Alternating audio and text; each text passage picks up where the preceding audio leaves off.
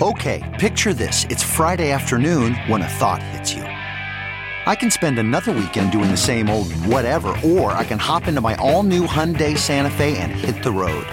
With available H-Track all-wheel drive and 3-row seating, my whole family can head deep into the wild. Conquer the weekend in the all-new Hyundai Santa Fe. Visit HyundaiUSA.com or call 562-314-4603 for more details. Hyundai, there's joy in every journey. Worried about letting someone else pick out the perfect avocado for your perfect impress-them-on-the-third-date guacamole? Well, good thing Instacart shoppers are as picky as you are. They find ripe avocados like it's their guac on the line. They are milk expiration date detectives. They bag eggs like the 12 precious pieces of cargo they are. So let Instacart shoppers overthink your groceries so that you can overthink what you'll wear on that third date. Download the Instacart app today to get free delivery on your first 3 orders, while supplies last. Minimum $10 per order. Additional terms apply.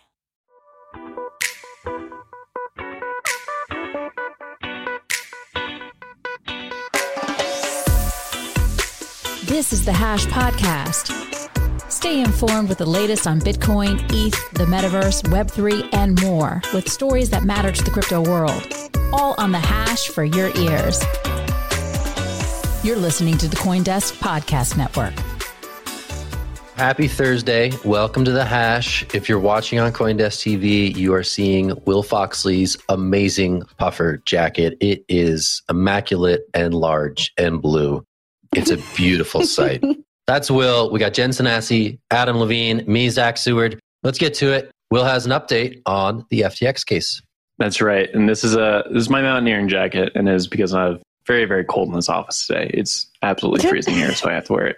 Okay, we are talking about your boy, SBF. He's back in the news with 12 indictments, allegations against him. Previously, we only had 8, which, that's not too many. 12 is a little bit higher, and things look even worse. There's new indictments here, including a lot of stuff about how he gave political donations to people, did not disclose it correctly. There's also some new counts around wire fraud. All in all, the picture only becomes more bleak. There's some interesting information tidbits within the article you can find on CoinDesk.com about these indictments, including how they were trying to give money to different groups in Washington, D.C., different PACs, how they were choosing to give these donations out, who they were giving the donations through during like FTX or through Alameda. It's a mess. It really is a mess, but it does shed some light into the actual political functions within FTX and within Alameda itself. This was a fairly political organization. I'm going to throw this one over to Adam first. I want to get your take on it. Pretty interesting new findings this morning. I mean, I think that it's just the continued unraveling of a ball of yarn that we did not appreciate was quite as long as it has turned out to be. Again, a significant facade was put forward here if the allegations wind up being true, that as time goes on, we're just seeing is more and more and more wrong. So it's not a good story. It's not a good piece of news here, but I think it is a continuation. And to a certain extent, I haven't said this in a while. My mother used to tell me, if you can't be a shining example, at least be a horrible warning. And I have to think that's kind of where we are in SBF's world right now, is he went from being sort of what everybody aspires to being like the horror story that you really, really, really don't want to find yourself in the shoes of at this moment. So interesting, but not too much else there. Zach? I'll toss it down to Will. Will. I got to fact check myself already. Bad day. It's not wire fraud in these cases, though he does have wire fraud against him. The new indictments are actually for bank fraud. So similar, related, but different. Zach, back to you. Yeah, I mean, this is a crazy story that keeps getting crazier. There's some interesting details in here suggesting some of the inner workings of the FTX organization. Yeah, it's remarkable. It's remarkable to see this, giving money out to political campaigns and causes, seemingly hedging their bets across the board, right? I think SBF established himself as a prominent donor to the Democratic Party, but clearly we're seeing in these documents that the Republicans were also targeted, sort of hedging all bets, donating in all places, seemingly strategic, I guess, in the diversity of places in which they were spending their money. Interesting nonetheless that we get to see these details come out in court filings such as this. So anyway, I think that ball of yarn, that big ball of yarn that we keep seeing unspooling here really does stick with you. Adam, I saw your hand. I'll toss it to you. So you said strategic. I think I would say cynical. I think that what we've seen here is that the persona that SBF put forward was sort of, again, a facade, but it was a facade that was intended to work in the most cynical way that you possibly could imagine, right? He signaled all the right things that you're supposed to signal. He hated all the people who you're supposed to hate, and kind of just like put himself like into a mold that was exactly what sort of like mainstream reality wants. And then he just filled that archetype. And what we see here is that it was all a facade, and that in reality, if the allegations are correct, there was really none of the belief there. It was just, hey, this is the most expeditious way that I can arrange my, myself and perception of me so that I can maximize my goals. But yeah, it's pretty wild. I think I saw a couple of hands. Zach, you want it back? I'll just take it quick, and then I got to toss it to Jen. But I mean, it recalls that the shibboleths of woke media, the thing that came out with that early story that was revealed through Twitter DMs that he thought he was talking to a reporter off the record, it was published, etc. Right? And I think there is sort of an emerging consensus from people who are watching this story closely is that SBF didn't believe in anything. Therefore, he believed in everything, right? I guess part of the philosophy was the ends justified the means, right? He was seeking to raise as much money as possible, ostensibly or allegedly to do good in the world, right? With that money. And I think whatever got him to the point of most money, as dictated by his understanding of effective altruism, was the right path to pursue.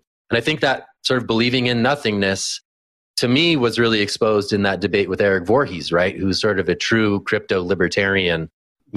Famously, SBF and Voorhees squared up on the Bankless podcast and, batted these ideas back and forth. And it kind of became evident sort of at that time. This was before some of these damning revelations about the Alameda balance sheet.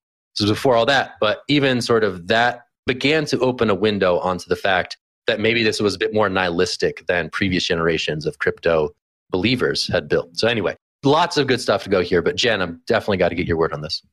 Yeah, no, I think you guys all covered it. There was a source quoted in CNBC this morning who's familiar with the new counts that said that these could add another 40 years to the prison term for SBF if he is convicted of these. It's just crazy to look back over the last 2 years. I know we keep bringing up that we had SBF on the show. To know that all of these really allegedly scammy behaviors were going on behind the scenes, and nothing that he was saying was effectively true, allegedly, is just so frightening to see how far he was able to make it in this world. And I think as I read more and more stories about SBF, I wonder about those two people who put up some of that bail money for him, not his parents. I think it was the ex-dean of Stanford and then another ex-Stanford employee. I wonder how their reputation is going to get caught up in this. I don't think we've spoken about it on The Hash before. And if we did, I wasn't here. But Adam, I'll pass it off to you for the next story.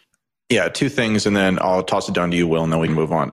So one thing, just to talk about it, the bail stuff, super weird, continues to be super weird. It's now been revealed that indeed the two individuals of of high net worth have actually not pledged anything close to the money that was supposed to actually be the bail amount, not even 10% of that, and they haven't paid anything. So there's like $700,000 worth of pledged funds if he runs, and the $4 million nominal value of the California property that his parents have pledged. And that's it. So it's like there's all kinds of weird stuff going on there. And then just the last thing is that the cynicism I actually agree with in most circumstances that he has put forward. But it's not the sort of thing that you action on, right? It's the sort of thing that you're aware of because it's a reality of the market, right? Like that infamous comment that he made about how a lot of projects are Ponzi schemes, essentially. That's true.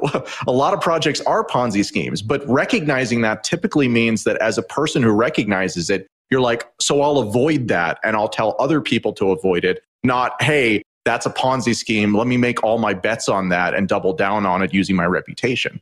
Apologies for going so long. Will, any final thoughts? One final thought here is that we got another Easter egg for how they kept like internal records in the document today, so that they have like an internal Excel spreadsheet for keeping track of all these contributions. It's just funny to see a huge organization that was supposed to be worth Google like $30 billion running on like Google Sheets, like, come on, kind of pathetic. Okay. Adam, up to you. Yeah, that's classic. All right. So next up, customers of bankrupt crypto lender Voyager Digital may be less close to a deal than they may have thought. That's because, according to new filings out yesterday, the New York financial regulator and the SEC are actually moving to stop the deal, valued at more than $1 billion, that would see the U.S. regulated Binance.US acquire bankrupt Voyager's assets and repay at least partially its former customers. So what's the holdup, you may be asking? The regulators, who are nominally charged with protecting investors, are alleging that at least one token involved with Voyager is in fact a security, and as a result of that, probably can't be distributed legally. The challenge here, of course, is that there's no actual determination that it is a security, and Voyager has complained in the past that the New York regulator in particular, that their claims here are hypocritical because it's the regulator itself that would be the one causing delays in distributing of the token, again, because they're now saying that it's a security. In short, it is a mess. Will, what do you think here?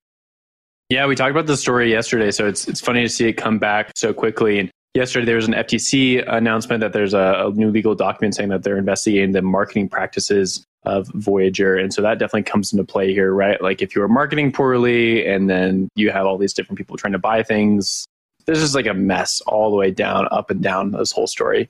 If we go back into the history books, right, for Voyager Digital, they declared bankruptcy and then FTX was going to buy them. Then that fell apart. Now we have Binance US, but Binance US is caught in the middle of a bunch of things as well. They're supposed to just be like this operating licensed, not really a Binance subsidiary, but an exchange with the ability to claim that they're like associated with Binance. And then we had those details out the other week from, I believe, a Bloomberg or was a Reuters report saying that Binance US has been funneling a lot of money between Binance and Binance US. Like the relationship there and the amount of that money was still up for consideration and for some nuance. But it does mean that Binance US and Binance have a closer relationship than previously thought. And Binance is no friend of US regulators, right? Like there's been an ongoing beef there. So if you just look at like the map, I would love to have a map, all these things. There's like a billion different relationships going between all these different parties, and none of them are really friendly relationships. On the SEC side here, that's definitely something to think about as well, because they are going after so many different projects right now. Like it is swatting season. They're going around with a hammer, hitting every project they can. And if they're going against this project and saying like, oh, we don't like some of these assets, we don't like how you're selling them, they could be like securities. Well, that could be an even bigger blow for the industry, which is already reeling from what happened with the SEC and Kraken the other day. Jen, I'll throw it over to you.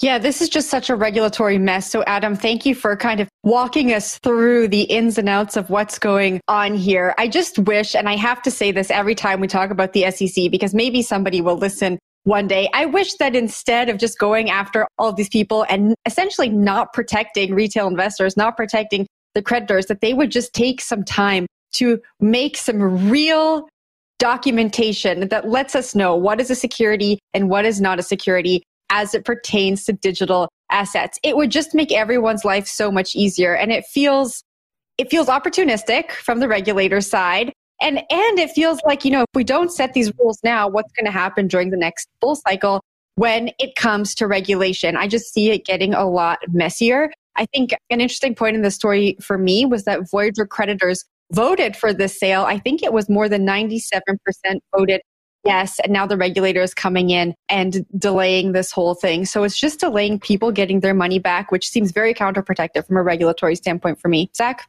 Hot take, go after exchange tokens. They trade like bootleg securities. They should be treated as such. That way, the things that are actually real and important, like stable coins, can exist unperturbed. While the bootleg securities, the Cell tokens, the Voyager tokens, the BNBs of the world can be targeted as such. It's just silly to me, right? You see news about something happening to Voyager and, the value of Voyager pumps or dumps. You see, it's like the market treats these things as though they are an indicator of a company's health.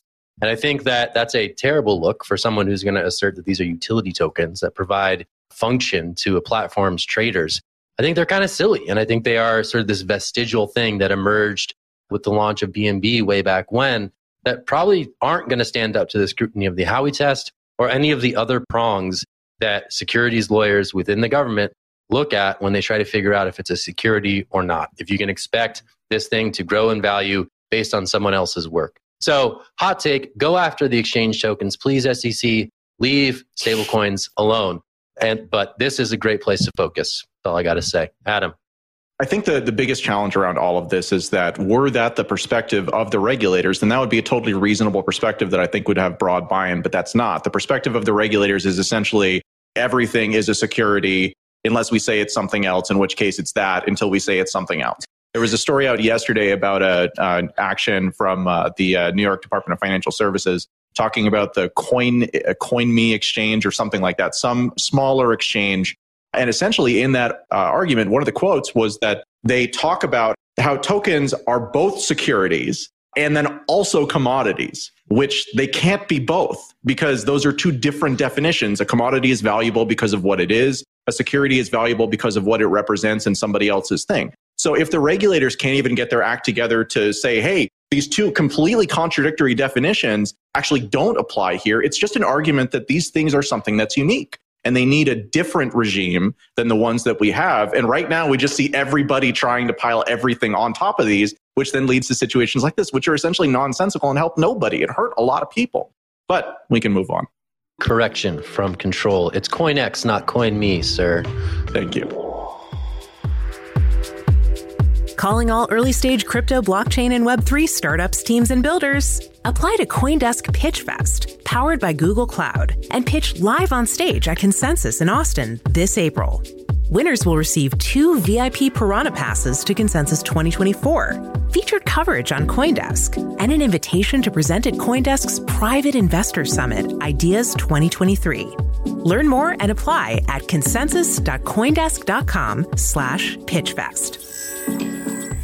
All right, let's talk about Coinbase. Coinbase is getting into the base layer business. First, you got Coin, the stock. Now you have Base, the L2, based on optimism that allows developers to build stuff. They're incubating this effort initially, and then they plan to progressively decentralize it over time. I think this is a really interesting move from a pillar of the centralized finance scene. This is pretty crazy that Coinbase is launching its own L2.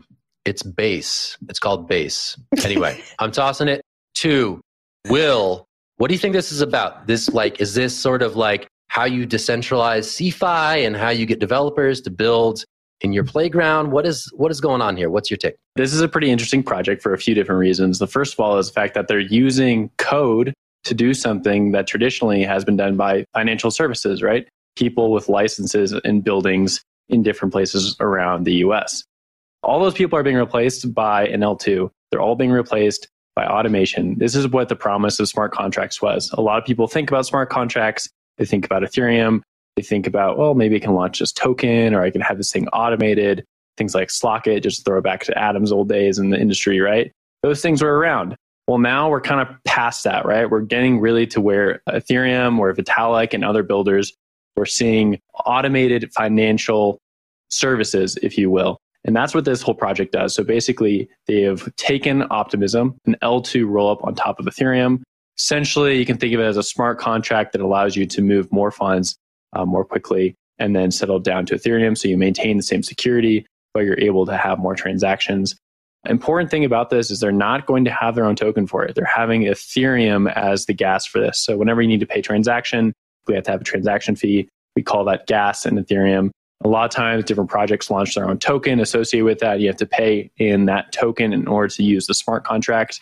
Coinbase said no, and I think they said no for a few reasons, probably most of them having to do with regulations. They're going to keep Ethereum, which I think we more or less know as a commodity these days. It's sort of moved from security land to commodity land over its decentralization process. And that's an important note here in this story. And on top of it, I think it just gives more credence to this L2 thesis, which Ethereans have been working on for the last 3 or 4 years. The fact that there's not going to be a bunch of chains. You're just going to build your chains on top of them, and everything will accrue to the Ethereum ecosystem. This is a pretty big launch this morning. I don't think we can really underhype it. I'm going to throw it up to Adam. I think that this is a big deal. I also think that it continues to show that of the sort of like bigger companies that are out there, Coinbase continues to sort of just like put their head down and just like walk directly into the wave that has been now hitting them for years and years, and certainly is bigger this year than it was last year. There's a couple of things here. The first off is that there are significant values to be found in ecosystems. And it's not surprising to me that they would be accepting Ether as a transaction processing mechanism, because Ether is real money. Whereas a token that they created just for that purpose would perhaps perform the function of money, but is very unlikely to actually become something that is broadly used. So this is actually a way for them to generate revenue, since I suspect they will be at least some of the parties who are processing these transactions. So that makes a ton of sense to me. The second thing is that as regulation comes down increasingly on these companies who are US based and who have decided to go for that, decentralization actually does look like it is likely to be a technique to ameliorate some of the worst parts of the regulatory environment, right? If you can say that, hey, Kraken over there actually abstracted and made it simple for people to use their staking service. But in doing so, they provided what the SEC will determine to be a security. Well, if Coinbase can put together a system that doesn't do that, as it seems that perhaps they already have, then that's really valuable for a company like that. And it's especially valuable if you can then generalize that and expand it out sort of to many other potential products that either you or somebody else could build. So I see lots of good reasons for them to do this, and it makes total sense to me. Down to you, Jen. Yeah, I'll go super quick. I want to get Zach in here too. I think it's so cool that it's not limited to Ethereum, right? There's say like Solana, Optimism, other chains are involved. I don't know what those others are, but if you think about developers who are building and they want to attract this like next billion users into these ecosystems, I think Coinbase is maybe the right brand to get behind that, right? They're a public company. They're regulated. They're one of the more well-known names in the mainstream. And so I think this is really cool. I think that they're thinking about this in a really smart way. And if they can provide that solution for developers to make things faster, cheaper, and more accessible, I think that's super cool. Zach? I just wanted to be the guy who was going to be like, it's time for some game theory, and then throw it to Adam about the regulatory stuff. Because I think that really is the interesting extrapolation here, right? If you can decentralize Coinbase out of existence one day, maybe some of the real value proposition of this technology can exist despite the regulatory hurdles that are increasingly being thrown up here in the US. Anyway, that's it. Adam said it. I'm going to toss it back to you, Jen. You got the last story.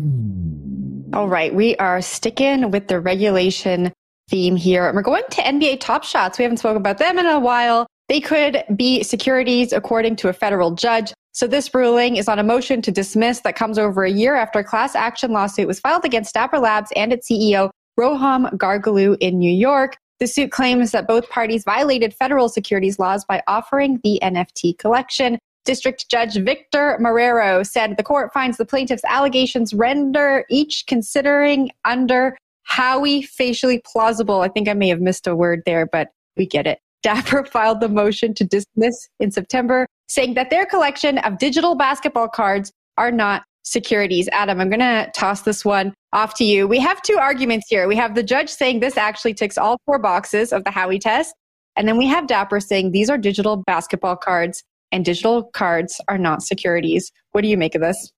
Yeah, so I'm not a lawyer. I suspect that everybody has this same take right now because it's one that's been pretty common going around. My understanding of this particular ruling is that actually this was the judge choosing not to just dismiss the case. So as part of that, he's saying that on its face, yes, in fact, these could be securities. That doesn't mean he's finding that they are securities. And that wasn't even really the question that was at work there. The question was, can this lawsuit go forward? And the answer was yes, this lawsuit can go forward. And so at court, we may get some answers or may get some type of indication in terms of what this will wind up being determined. But that is, in fact, the question that will go to trial is, are these things securities? If they are securities, then Dapper's going to find itself in trouble. If they're not, then there's really no case to be had there. Kicking it over to you, Zach. I mean, wait, aren't they kind of like talking past each other here? Because like the allegation, as far as I can tell from the story, is that the Flow token, the native token of the Flow blockchain, which in turn supports applications like NBA Top Shot, the Flow thing is the securities thing. So that to me, I guess maybe more arguable than the NFT part, but I could be misinterpreting what is at stake here. But the two statements seem to be like apples and oranges. The judge is like, well, here's the Flow token, blah, blah, blah, blah, blah. And then the Dapper lawyers are like, basketball cards aren't securities, which is like, yeah, that's probably defensible. But like, so anyway, I just wanted to clarify if these folks are on the same page, if we're talking about the NFTs themselves, or if we're just talking about Flow. Jan, I'll toss it to you. So that's what's kind of unclear in the story. They are talking about the Moments collection, but the Flow token gets roped into the back and forth because the utility token is used in transactions. And so they're saying that like the two kind of work together. Adam, I'll pass it back to you. I don't know if you can explain that a little bit better than I am. Well, so no, I think you did a great job of that. Just the one piece of context that I would provide is that a year and a half ago, 2 years ago, can't remember. Anyways, during the last bull market, I actually tried to buy some Flow tokens because I was quite interested in that project because the NBA thing was a big deal to me. And I was not able to as a US citizen. So even if they are considered a security, there's lots of extenuating factors where they actually took proactive steps to prevent people from buying them in the US. which would then mean that there is no actual jurisdiction here unless they can find victims. So I think that we are talking specifically about the moments. And I think that the reason why they're being put forward as securities is because they're making an argument that they passed the Howey test, right? That they actually constituted an investment contract. So once you've got that, then suddenly there's a case to be had there. But if you can't make the argument that these are securities and instead you're arguing that, hey, I bought baseball cards from someone and I want my money back, well, that's a much worse case that you're probably going to lose. So with that said, any final thoughts? No, I'm wrapping. Count me down. That's it for the Hash today. We'll see you tomorrow. Zach, Adam, Jen, Will, wishing you a good day. Bye.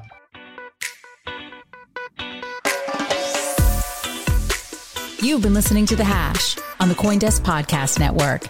We would like to hear from you, so if you have any questions or comments, please reach out to us at podcasts@coindesk.com, subject line, The Hash, or leave us a review on your favorite podcast player. Thanks for listening.